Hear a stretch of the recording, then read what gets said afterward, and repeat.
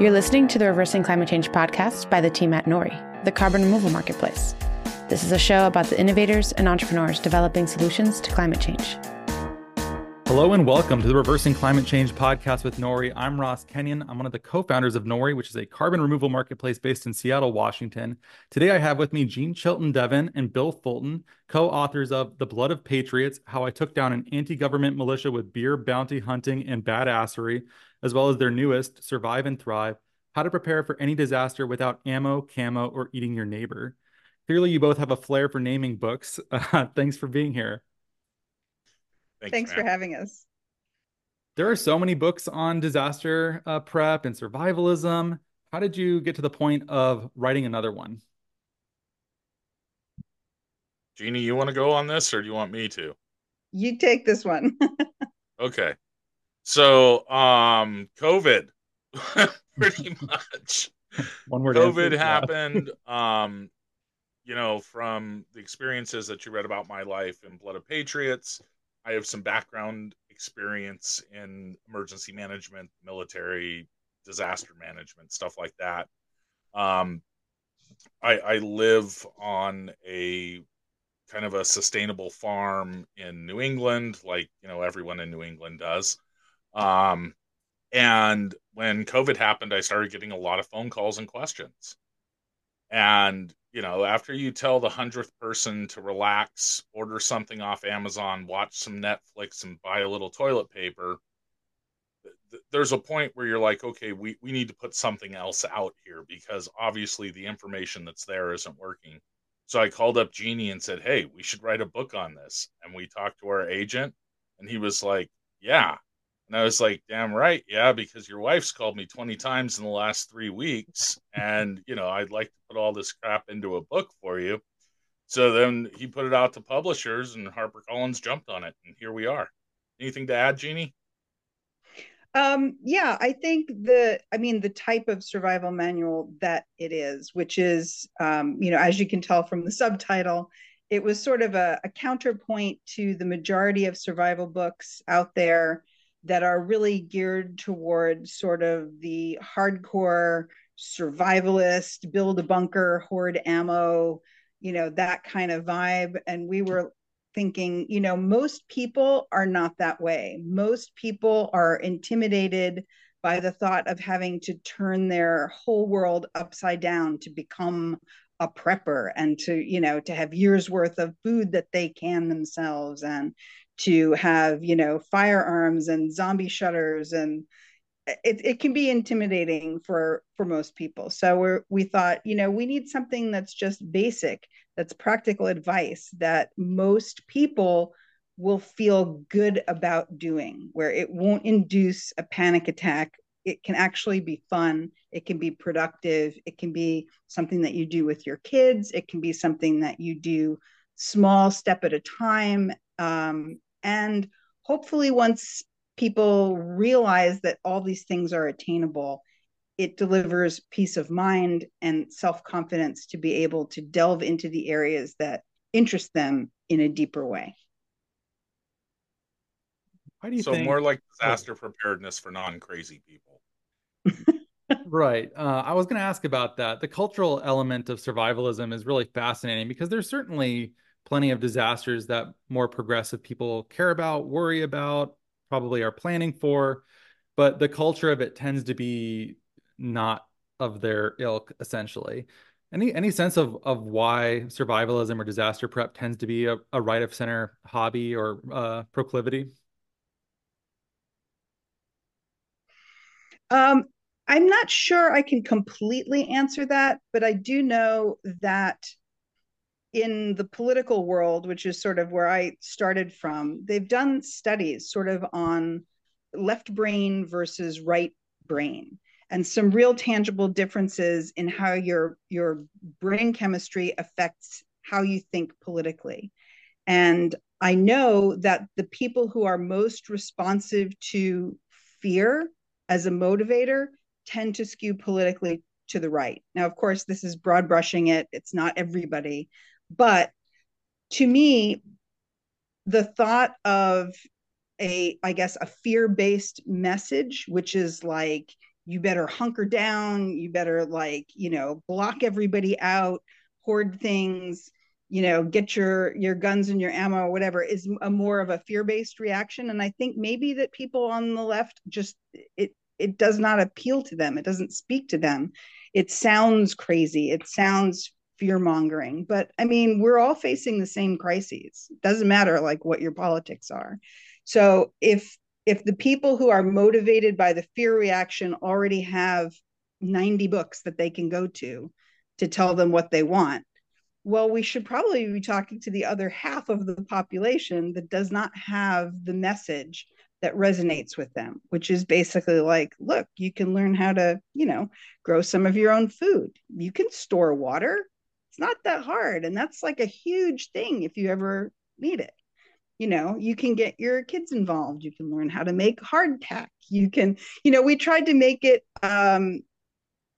I guess, an upbeat survival manual, if there is such a thing, and make it kind of fun at the same time. I mean, right? If we're all in this together, we may as well have some fun.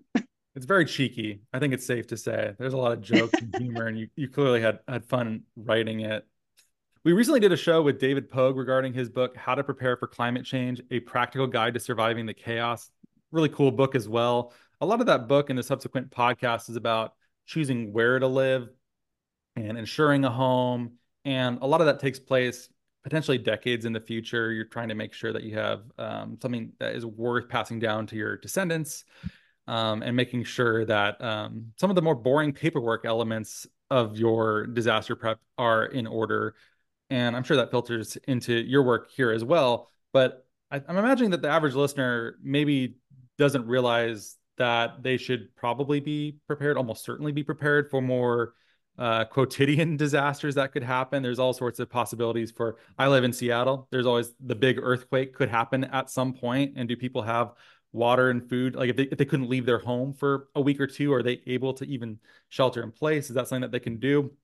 COVID prepared them somewhat for this. They have some experience at this point. Most people do. But where should people even start? Imagine that someone is listening and they've never considered that the grocery store won't be open, or anything that is a general disaster will happen where they live. Where should they start? Well, not to plug the book too hard, but to plug the book. Right when you open the book, there's a checklist that's like, okay, let's figure out where you are. And I think that's with anything that you're going to do, whether or not it's disaster related or not. The first thing that you have to do is figure out where you are. Do you have the ability to produce your own food? Do you know even where your vital documents are? Do you know the routes that you need to get to, if you're in a hurricane area, what are the hurricane evacuation routes, or a flood area? So all those, doing an assessment of yourself and your situation is where we want to start with anything, even more so when it comes to disaster prep. Because, like if you live on the coast of Washington, there are certain disasters that, like you just mentioned, we know that you guys are late for an earthquake, you're in the ring of fire, so you're in a volcanic area. You guys get some massive rainstorms. Every so often you get an inch of snow and everyone finds the nearest telephone pole. There is certain, and you guys have had a few ice storms over the years. So there's certain disasters that are more common. So that's where we're going to start. We're going to, assess what our position is, and then assess the area that we live in. So what's likely to happen. And as climate change affects us more and more, those become more and more likely, and the severity and the duration of those disasters are longer and harder. And so that's what we want people to do. We want them to analyze where they're at as that first step, because without us looking at ourselves honestly, we can't really do anything else. Jeannie, do you have anything to add?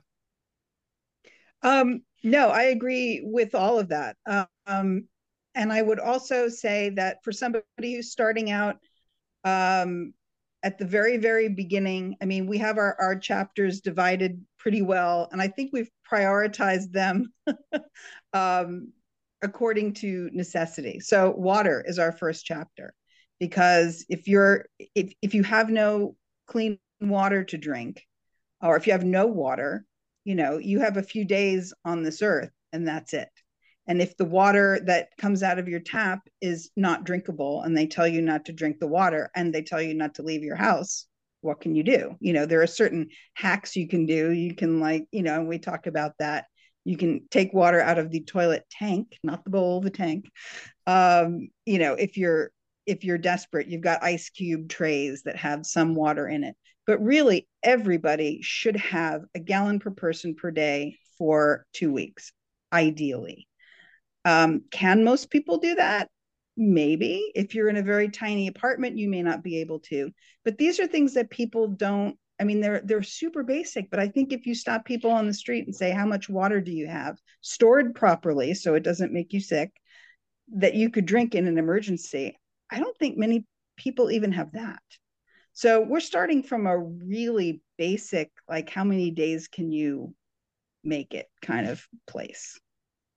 So yeah, everything that Bill said, figure out where you are, but get yourself food and water for a couple of weeks just to start, and it doesn't have to be fancy. It can be pantry staples, soups, pastas, rice, things that are shelf stable that you can eat.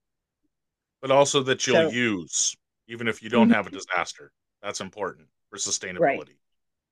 There's certainly things that I keep in a root cellar of ours that you have to cycle through. It's time to eat sardines for the next couple of weeks, or they're going to go bad when you get another one in. Whatever, that's fine. I got the is it 55 or 65 gallon like big blue barrel that you fill with water and the water preservative, and you keep in the garage on a little rolling unit that you can move around. Do you switch that every 6 months? No, I thought the stuff that I got was more several years of goodness alleges the preservation tool that I use. Is that not right? Should I swap it out? I wouldn't look at that under a microscope if I were you. I'd just go with it's okay. Okay. Well, I'm talking to experts here. I want to make sure I'm not going to. Oh, I've prepared. Normally about 6 months in those blue barrels is when you need to swap it. Even with the preservatives and stuff in them, there's different preservative products. They have different claims. I'm going to go with what the government says, which is regardless of what you use, change it out every 6 months. The only way to avoid that is by packaging in Mylar, and that will last 2 to 5 years depending on how it's stored. Yeah, I definitely don't have it in Mylar. That's interesting. That means I might have gone from thinking that I was way ahead of the curve to now my family has dysentery in addition to not having water. So I might have been a calamity. Yeah, but if you filter it coming out or if you boil it, you're fine. I mean, it's already clean, so you don't need to filter all the brown out. You just need to make sure that there's no bacteria living in it. That's true. I mean, I do have supplemental. You're ahead of 99.9% of the people. Yeah, I have the UV wands and iodine, stuff like that. UV, that you can add I have well water. I have UV lamps that I run my well water through. So it's the same difference. Works great. Whatever. But, definitely the little Mylar packages. The little Mylar packages that they have on like Amazon that's drinking water, they come in all the cheap survival kits that you probably shouldn't buy. That's like the best thing that they have is the Mylar packaged water, because all Mylar is aluminum. So it's essentially having water in an aluminum can.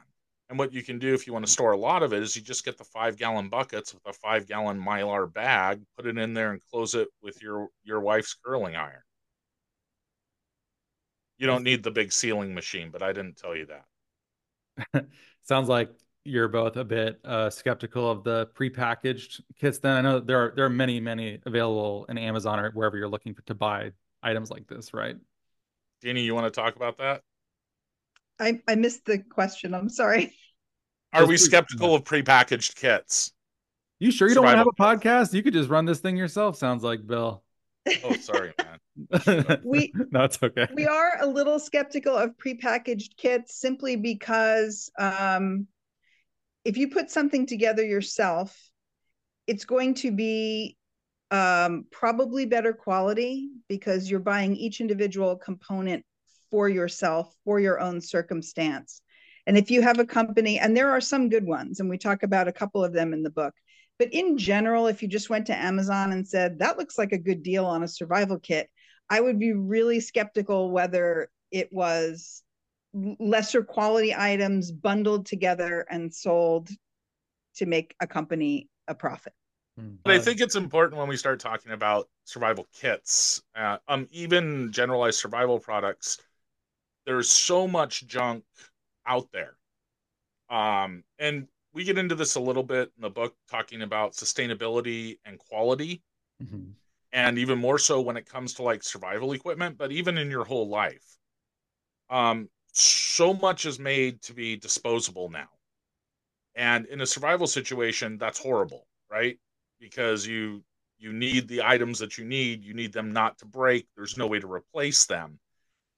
And because our lives revolve around this consumerism of buy it, it works for a few weeks, replace it, that there's many times not even things made currently that are good enough to be putting in a survival kit. So I use older stuff, or I have to buy custom built things. But the quality that you buy definitely works into the sustainability, and that's even like, I was talking to somebody the other day about pots and pans. Like, I buy all clad pots and pans. Why? Because you only buy them once. They're great. Yeah. No They're dispute. great, they're expensive, and oftentimes good things are. But when you're talking about like your life, and we're talking about disaster preparedness and survival and these kits, you're literally going to be depending upon them for your and your family's lives. So you don't want the cheapest thing that's possible. You want the best thing that you can possibly have that does that job for you. And that's the item you want to put in your kit. Like, even if you don't care about the sustainability aspect of the waste of fast fashion and equivalent for other types of products, I think oftentimes they're just better. I would rather spend the little extra money now to get the thing that's gonna, like, the lifetime cost of ownership of that is just lower. There's Machiavellian practical reasons for wanting this. You don't have to be some big-hearted environmentalist to do it. Oftentimes it's just the better product and will bring you a better sense of happiness with owning it. At least Yeah. it's my And experience. also not wanting to die because your knife breaks. There's That, that too. yeah, that I wonder how much people are actually able to prepare for that and keep that in mind, because those risks are so outlandish, I think, to many people, that it seems potentially hard to spend a little bit extra to get the brand that really matters, rather than something that was built very, very cheaply for a small risk. Do you think they should be spending more time on these sort of massive, unexpected black swan event type risks? Well, I mean, it's not. It comes down to like what we were saying before when you were like, where do you start? And I was like, well, you got to figure out what's going on in your area. I don't want you to get ready for that massive black swan event. I want you to get ready for the hurricane if you live in a hurricane area, or a flood if you live in a flooding area. So, I want you to spend money on things that you're going to probably use. So it's not the massive black swan, end of the world as we know it, zombie invasion that you should be prepping for. That's the other guy's books. Our book is like, hey, this is what's going on in your neighborhood. I want you to buy the best things possible for that. Hmm. And I think it's important too, because certainly a lot of these items, really high quality stuff, for some people, all clad cookware, that's like aspirational. But in a disaster situation, anything is better than nothing. So I wouldn't want people to worry that they couldn't get the best X, Y, or Z and therefore delay getting it or not get it at all. Um, anyway, I just wanted to throw that in. No, I think that's a good Yeah, I didn't counterpoint want to too. sound classist, but buy the best quality you can possibly afford of any item, mostly, and I say that for your whole life. So whether it's a car or clothing, but when we get to survival and we get to disaster preparedness, mostly when we're looking at those emergency preparedness items, because those are the ones you're going to be depending on to work when nothing else is. If that makes sense. I think it makes sense. And many of the things that are in the flow chart of what you should be getting rank ordered first, second, third, I don't think they're that expensive. I think getting the water stuff that I have prepped probably costs low three figures to get the barrel and to get the rolling unit and stuff like that. And then food is something that, assuming that you cycle through it, can be factored into groceries generally. So it doesn't necessarily have to be a separate budget item. There are other things too that I guess I don't know how seriously one should take security and self-defense. I know there is a macho. You're a gun enthusiast. I think it's safe to say, Bill, from reading Blood of Patriots. So what Mm. advice would you give to someone who probably listening is not a firearm owner user? So yeah, I've been around him for a minute. I'm also on Veterans for Gun Reform, so I wouldn't necessarily call myself a gun enthusiast. I am a practitioner of violence. So I do have That sounds worse that in as a, some ways. That sounds even more ominous, It but sounds I so okay. do much have worse. those as a tool in my toolbox. Okay. Um, and like any carpenter, I know how to use my tools. But so, guns have become a political issue, and it's really a personal choice. If you're willing to dedicate yourself to storing them correctly, training correctly, and being responsible in your ownership of one, at this point with their proliferation, and mostly, Jeannie and I both spend a lot of time in Alaska, where everyone owns guns. It doesn't matter if you're a D or an R, you're going to own a gun because there's a good chance you're going to need it at some point, if not many points.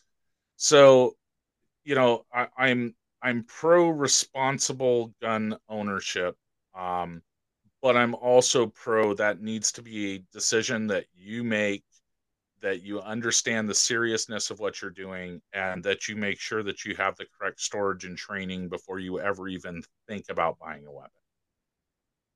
You So endorse does that, that help, or did Jeannie? I go too far? No, no.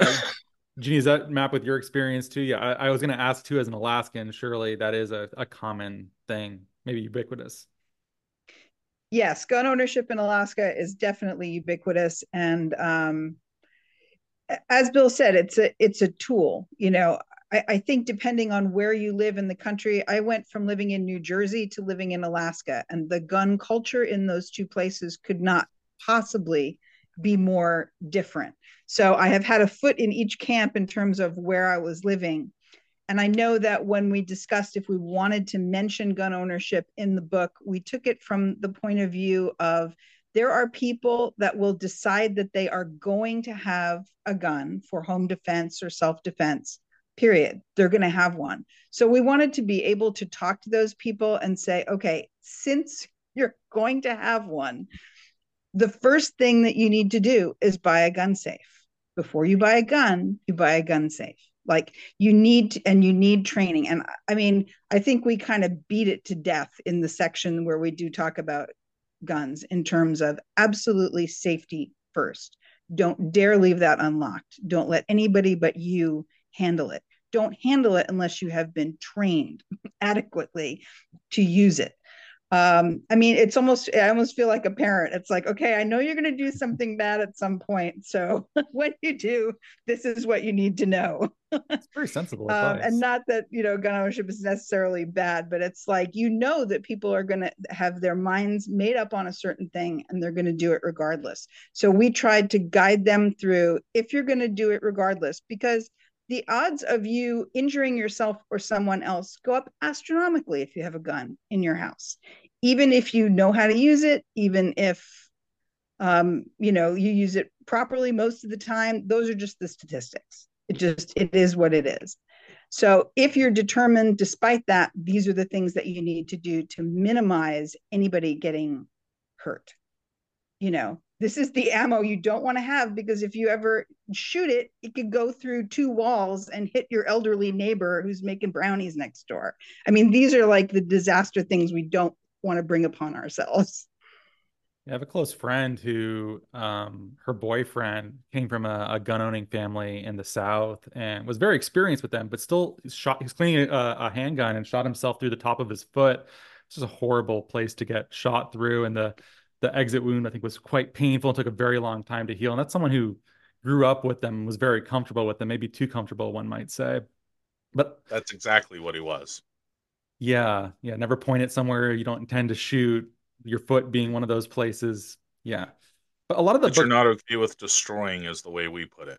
that's a, yeah, even stronger. I like that way of saying it.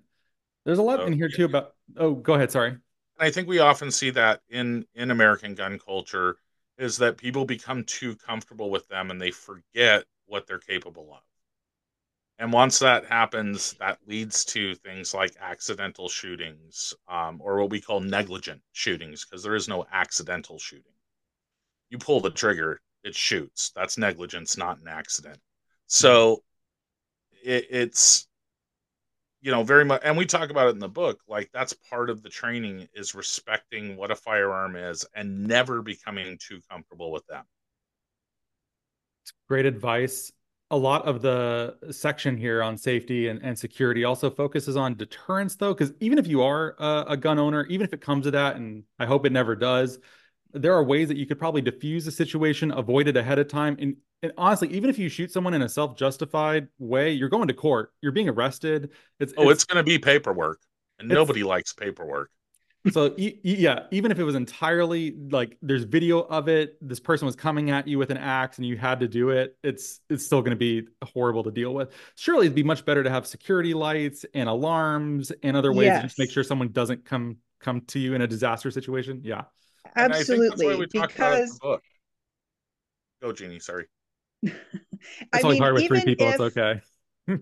sorry, even if it's you're absolutely in the right, somebody was meaning you harm, you did everything properly, and you end up shooting somebody, that's a terrible mental burden on you as Yeah. well. It isn't, it's not the movies where you go bang bang, got him, next scene. It's like that will be with you for the rest of your life. It's not, even if you do everything properly, you still never ever want to do it unless there's absolutely no other recourse. And there is 99.99% of the time, there's another recourse that you can use. Just like you said, safety lights, don't make yourself a target.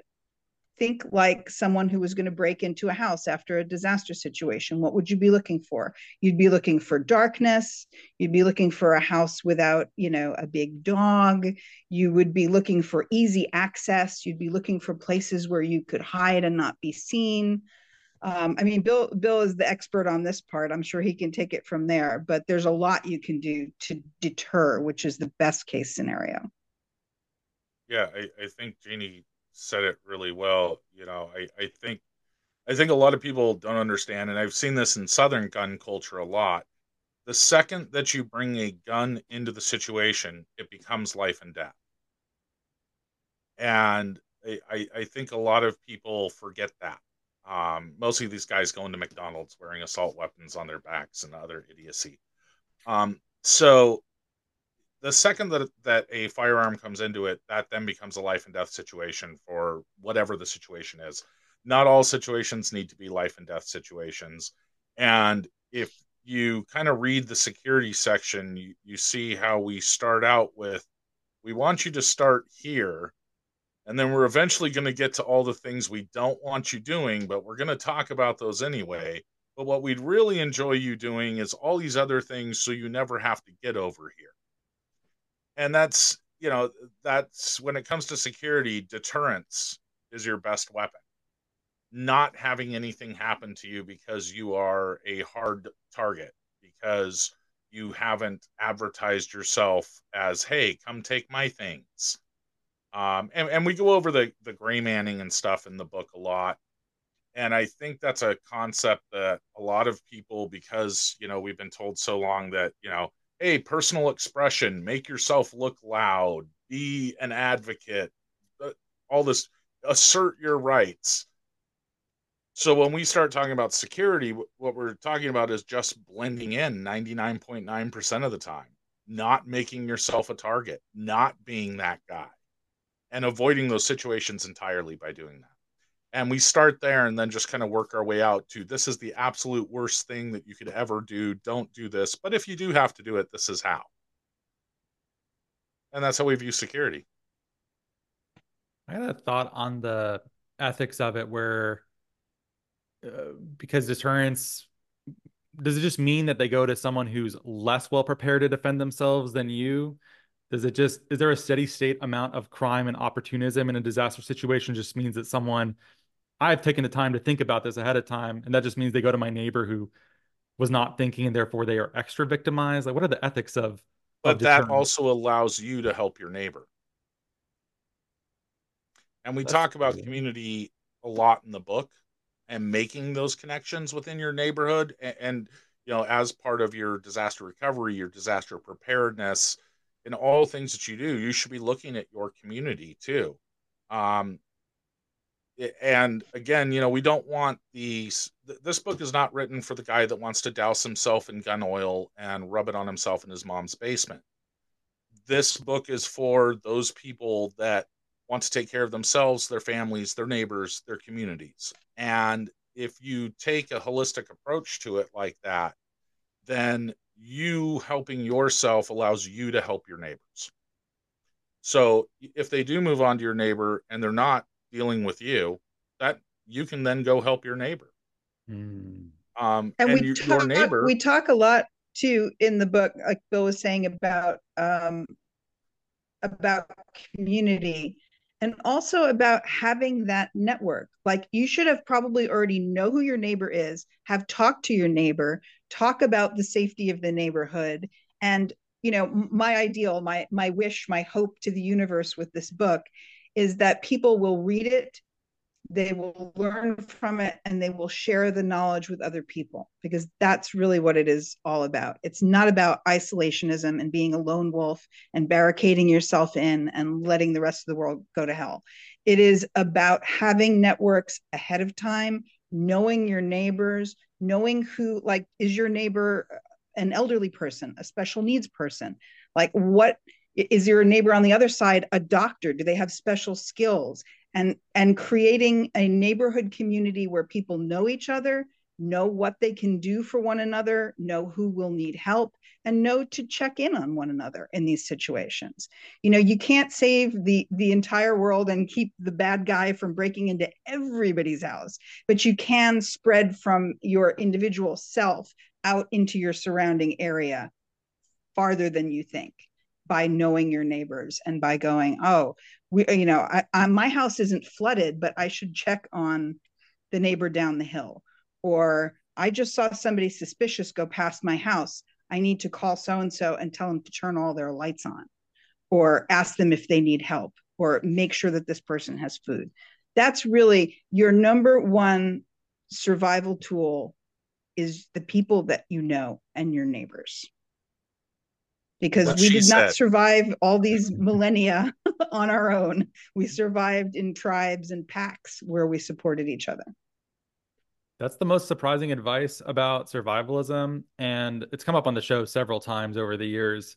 But knowing your neighbors is a great thing to do for so many reasons, but it is something that people don't necessarily, people think about barricades, zombie proofing their home, firearm ownership. They're not thinking about, I should check on my neighbors. I should already know these people. We should have a block party every year. We should find ways to intersect, because that is a predictor of, I imagine, the longevity of the community members. That is probably potentially the most highly correlated thing with survival in a disaster situation, is how well you know your neighbors. I have no data for that, but intuitively it does make sense. Right. And for recovery after disaster, it also makes sense. But as this is the Preventing Climate Change podcast, so as we get in further to climate change, having, and this just isn't for disasters, this is, if you look at where kids excel the most, if you look at where public services are the best, those are all communities that are engaged. So if you want a good quality of life, if you want your children to have a good quality of life, if you want to be able to deal with issues that come up in your community, the best way to do that is to be engaged within your community, to know your neighbors, to work with your neighbors. And so not just in a survive and thrive area, disaster preparedness area, but on everything else, knowing your neighbors makes it better. The and thriving having a part. better, stronger community, less crime, more of a social safety net, more of an emotional and psychological safety net. All those things come with it. So, I think it's a great idea even outside of disaster preparedness. The other thing I was going to mention too is knowing like what's a safe house in your neighborhood where kids can go. If parents are trapped at work and kids are coming home from school, what are you going to do? I mean, all of these things. Like I love my neighbors, and we have multiple block parties a year, and it's fantastic. I've not had it anywhere else that I have lived, but I know if I was alone in my house and I had an accident, I could pick up the phone and call them, or they would say, I haven't seen Jeannie outside today. I wonder if everything, she was having some medical problems. I wonder if everything's okay. I mean, just having that it gives peace of mind. And as Bill said, that's the way that communities will thrive. And surviving is necessary, but thriving is optimal. Driving is optimal. I have people on my street of both R&D camps, and I'll see their political signs at election time, and I know they're the way that they lean. I think knowing them in person also softens a lot of the polarization. I think being able to say, sure, they might disagree with me on this, but they're a good person, and I know that because they gave out Halloween candy, and we had a chat, and they're very nice people. And I think a lot of that, as opposed to just retreating into your own little camps, arguing online and yelling at each other and separating entirely. I often feel that it is a good binding experience, just seeing that actually there's someone on the other end of this keyboard or the screen that loves their kids and wants the world to be a better place. Within reason. Yeah, I think it's safe to say that. absolutely. Well, and it's a good way to be an ambassador for whoever you are. If you say, hey, we're in hurricane country here. Let's do a phone tree. Let's just make sure that our block, is all accountable, and make sure that if something bad happens, like, my in-laws are in Clarksville, Tennessee. Holy cow. Like they just had, the Ripper tornado go through there. And it's like, if you live in an area where that something like that could happen, check, know who you should check in on. But I don't think anybody, regardless of their politics, would be mad at you for saying, I want to check in on you if something bad happens. Like, can you give me your contact information? Would you mind if I came over and knocked on your door if I feel like, you need to check in? I think people like that. Yeah, it's a nice And I thing. live way out in the country, so we just have to do that anyway. Because if the bridge gets blocked by a tree or ice, nobody's getting out. So you got to know who has tractors and excavators at 4:30 in the morning. It's just the way it works around here. But I'm spoiled. You sounds like you're spoiled. You said something at the beginning of the show that caught my ear, and I wanted to come back to, Bill, which was that you think in some cases people need to chill, or there's an ability to, once you do some basic amount of prep, not to panic. You can watch some Netflix. Maybe people need to be feeling a lot of anxiety right now? Is that productive to a point? Does it become counterproductive? How are you thinking about that? I think, well, I mean, one of the reasons we wrote the book was to help people with their anxiety. Hmm. So, you know, if you look at the mental health crisis that we've been facing since COVID hit, and we still have a mental health crisis going on in the U.S. If you look at counseling numbers and medications, and so anxiety to a certain point, it's a motivator, and after that, it becomes destructive. And what I would much rather you do is have some sense of control of what's going on with you and the world around you. Because even when everything goes absolutely, can I Say it, say ass Bill. over tea kettle? Say it. Yeah. I'm trying to make G rated here. Did you say So ass even when over tea everything kettle? absolutely goes to shit, if you have a little bit of control over what's going on in your life and your world, and you can just control that, that sense of control can get you through. At least you're doing something. And I think when COVID hit, nobody had any control. You didn't have control over when you could go to the store. You didn't have control over where you worked. Everybody was, you got to go home. There's only 5 people allowed in the store at one time between the hours of 11 and 12, and that's it. And there's nothing on the shelves, and deal with. so I think, we're as Americans, we're used to everything being readily available to us all the time at a moment's notice. When that didn't happen, that loss of control over our lives is what really started to do people in on the mental health side. So, the book, we're trying to give people at least a little bit of control. So when you have that anxiety, you can go, you know what? I've got the ability to charge my cell phone. I've got a little food and water. I'm going to be okay. And then it doesn't matter what happens outside of that, because you and yours are going to be okay. And then you can check on your neighbors. They're going to be okay. Great. So it's not like you have to, live on a 30-acre farm and make all your own power and food, but just having that little bit of control is important. The one time I leave space for you, Jeannie, you got nothing. I think her My dog dog was barking. I'm sorry. That's okay. It's always a little bit weird, the traffic cop No, but elements of this. Yeah, go ahead. absolutely having that sense of control is extremely important. And um, we've dedicated a big chunk of the end of the book to mental wellness, mental health.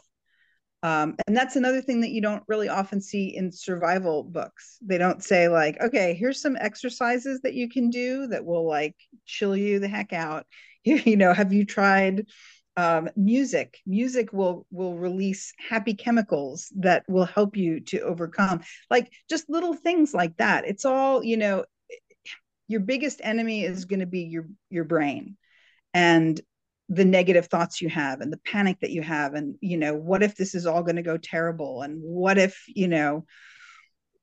I mean, you can imagine what ifs as big as you can, but there are ways that you can guide yourself to control your own brain chemistry to make it easier on you.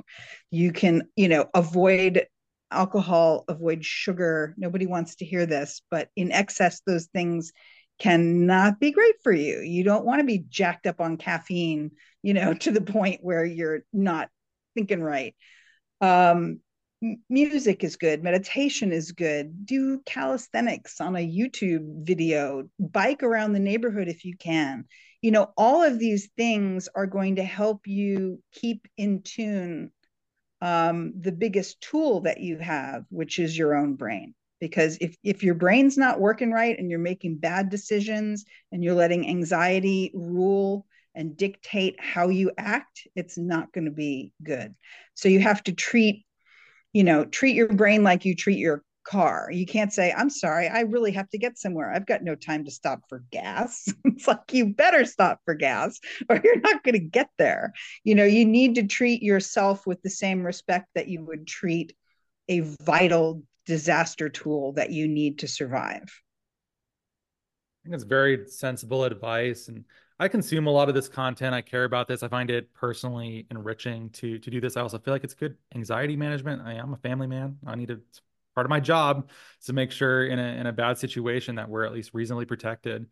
A lot of the shows that I watch or have a disaster theme to them, you don't see any of the mental well-being portions. Surely almost everyone in The Walking Dead should have post-traumatic stress disorder and should like have a hard time functioning in like triggering moments. Like maybe all the people that have it have died off, and maybe that's why it's not featured in the show. They got Darwined out of existence in a zombie world. That was last episode. They've gotten over it. Yeah, maybe exactly. It's just fiction though, and that's why Is they that what don't it is? show it. But I think that would be like an interesting possible. There's a game that I played years ago called Amnesia: The Dark Descent, and it was based on the work of H.P. Lovecraft. And Lovecraft's monsters are always beyond human comprehension, and they drive people mad because they can't comprehend what it is. And whenever the monster would come, you couldn't look at it, or it would drive you into psychosis, and you would just die because the monster would get you. So you had to avert your gaze.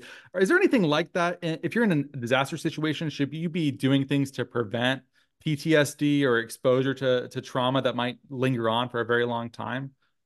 I'll let Jeannie answer this one. I'm a vet um, with ADHD and PTSD, so I can't answer this question. I think Jeannie, I want to hear from both of you, but yes, let's do it. I would say, and this is something I guess I hadn't really considered this a lot, so this is just kind of an off the cuff answer. But I think that in terms of, let's talk about news consumption for this disaster. Like, you need to know when the tornado is coming. You need to know, are you in a watch area or a warning area? You need to know all of this. But once the disaster has happened, tornado, flood, earthquake, I think if you focus in on watching the aftermath of a disaster that you can do nothing about, I think that can be detrimental.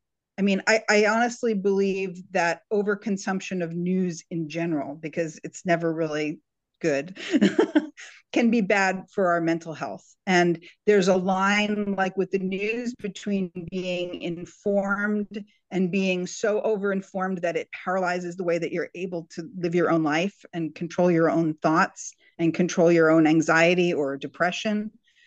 Especially with climate change. I mean, you could sit there and think about it all day and just be overcome.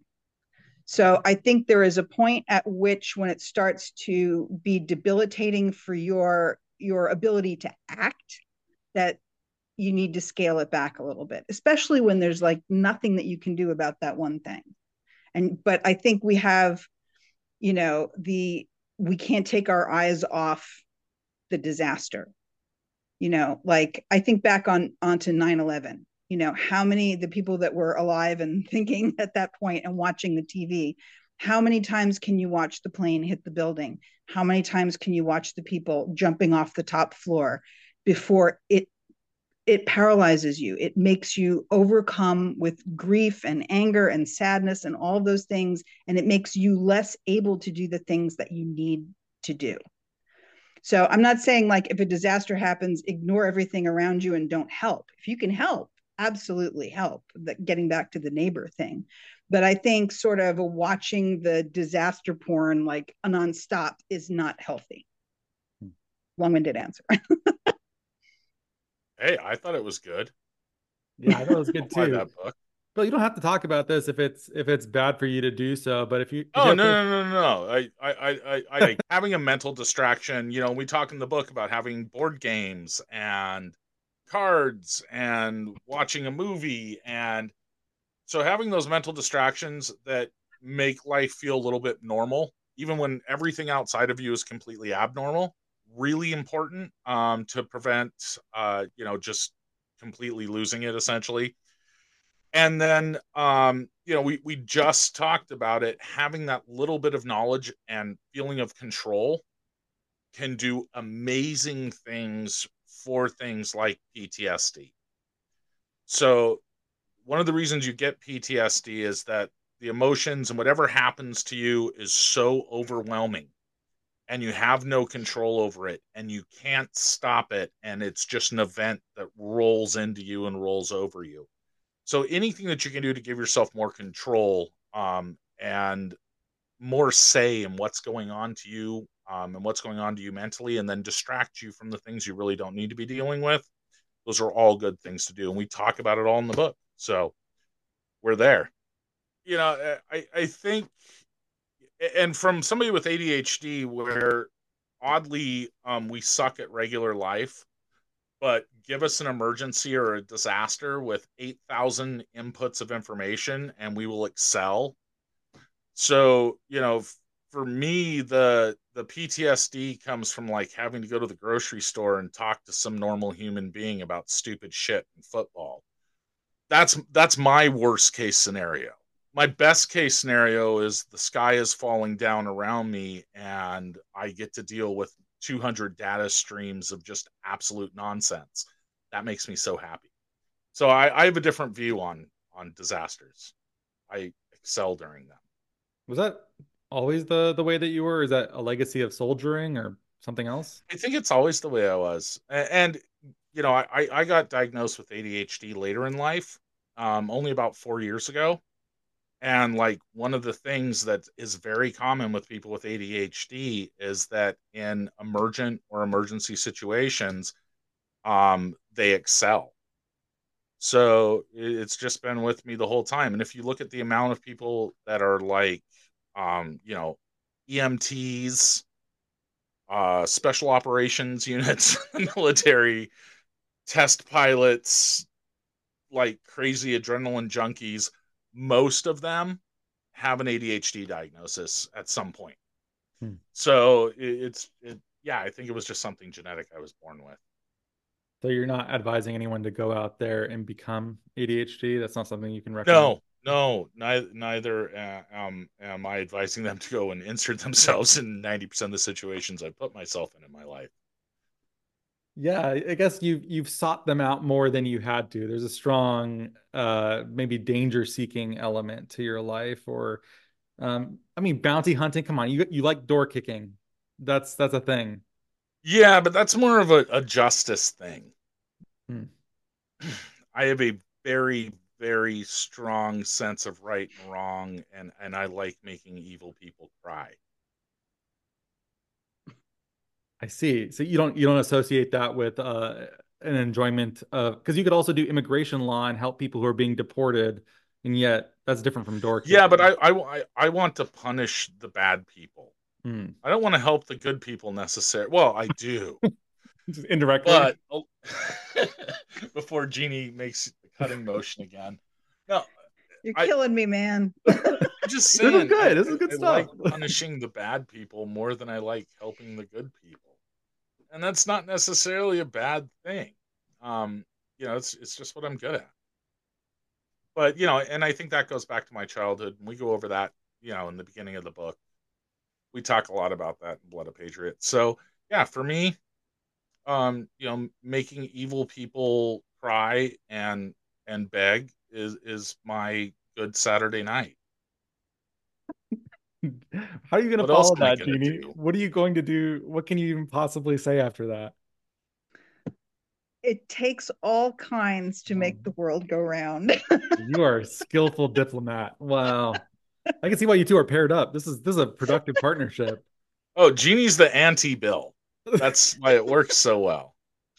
uh, Yeah. I think if you were both more dispositionally similar, you'd amplify all of the same bad and good parts and you'd be left Yeah, then very it just imbalanced. bad. And then it's just bad. That Yeah. would not be yes, a good I think we situation. have good Yeah. balance. Well, I certainly recommend reading Survive and Thrive: How to Prepare for Any Disaster Without Ammo, Camo, or Eating Your Neighbor. Is there anything else you would like to talk about or reference while you're still here? Jeannie.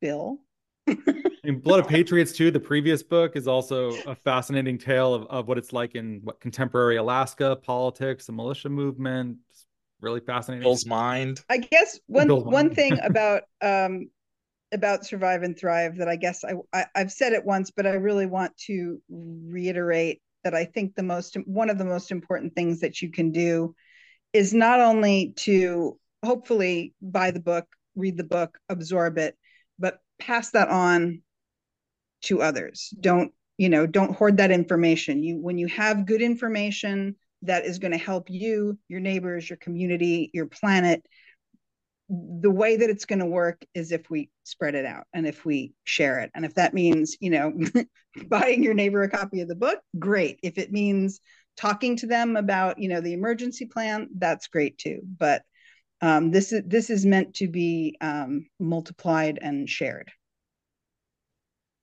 I would also add that, as climate change comes down on us, which we're seeing right now, and we're just seeing the very beginnings of what's going to happen, regardless of how much we do now to fix it. I mean, we're at least 20 years behind on the lead, even if we fixed it today. I think that's true. So as those things happen, there is a new world that we are going to have to prepare ourselves and our children and our grandchildren for. And this book is kind of the start for us. It is not a one shot, one kill deal, and we plan on coming out with more. But more importantly, I want people to look at this as, hey, this isn't just about me. It's about my kids. It's about my grandchildren. It's about what this country and world's going to be 50 years from now, 100 years from now. And, if we don't start preparing now to be more sustainable and more self sufficient, we're not going to have the time later. So get it in now while we still can. and Amazon's And cheap. once you start, it's very empowering. Yeah. It's, once people do one thing, they say, oh, I can do this. Well, if I can do this, I can do that.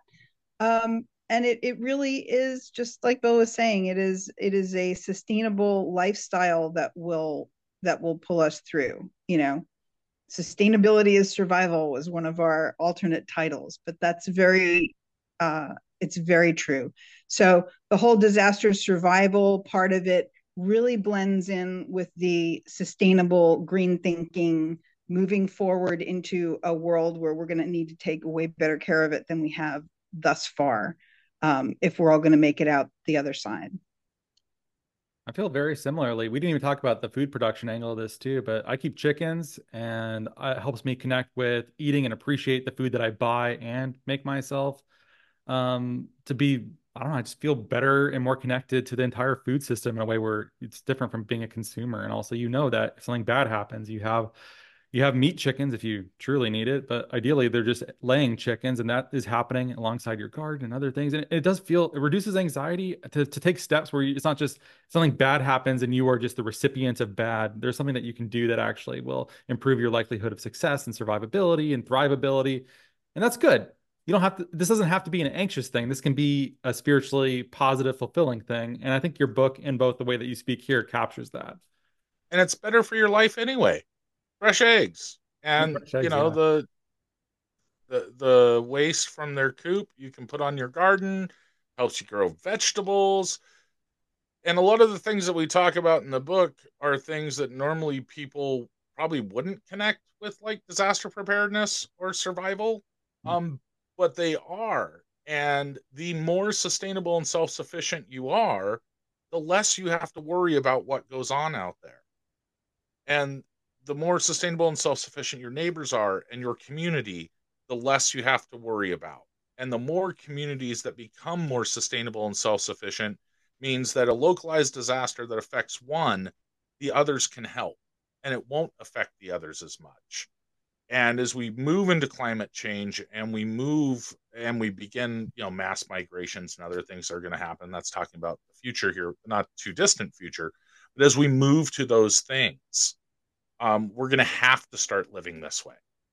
So as Jeanne said, it's kind of a roadmap for your life. And that's separate from the disaster preparedness, which is just a benefit of living a more self-sufficient, sustainable lifestyle. Well, thank you, Jeanne and Bill, both for being here. It was a great show. Really appreciate your time, and thanks for being here. Thanks for having us. Thank you so much for having us. Thank you so much for listening. If you could please subscribe and give us a great rating and review on Apple Podcasts or a rating on Spotify, that'd be much appreciated. It helps us get our content out to more people. You can sign up for our newsletter at nori.com, follow us on social media, and we will catch you next time.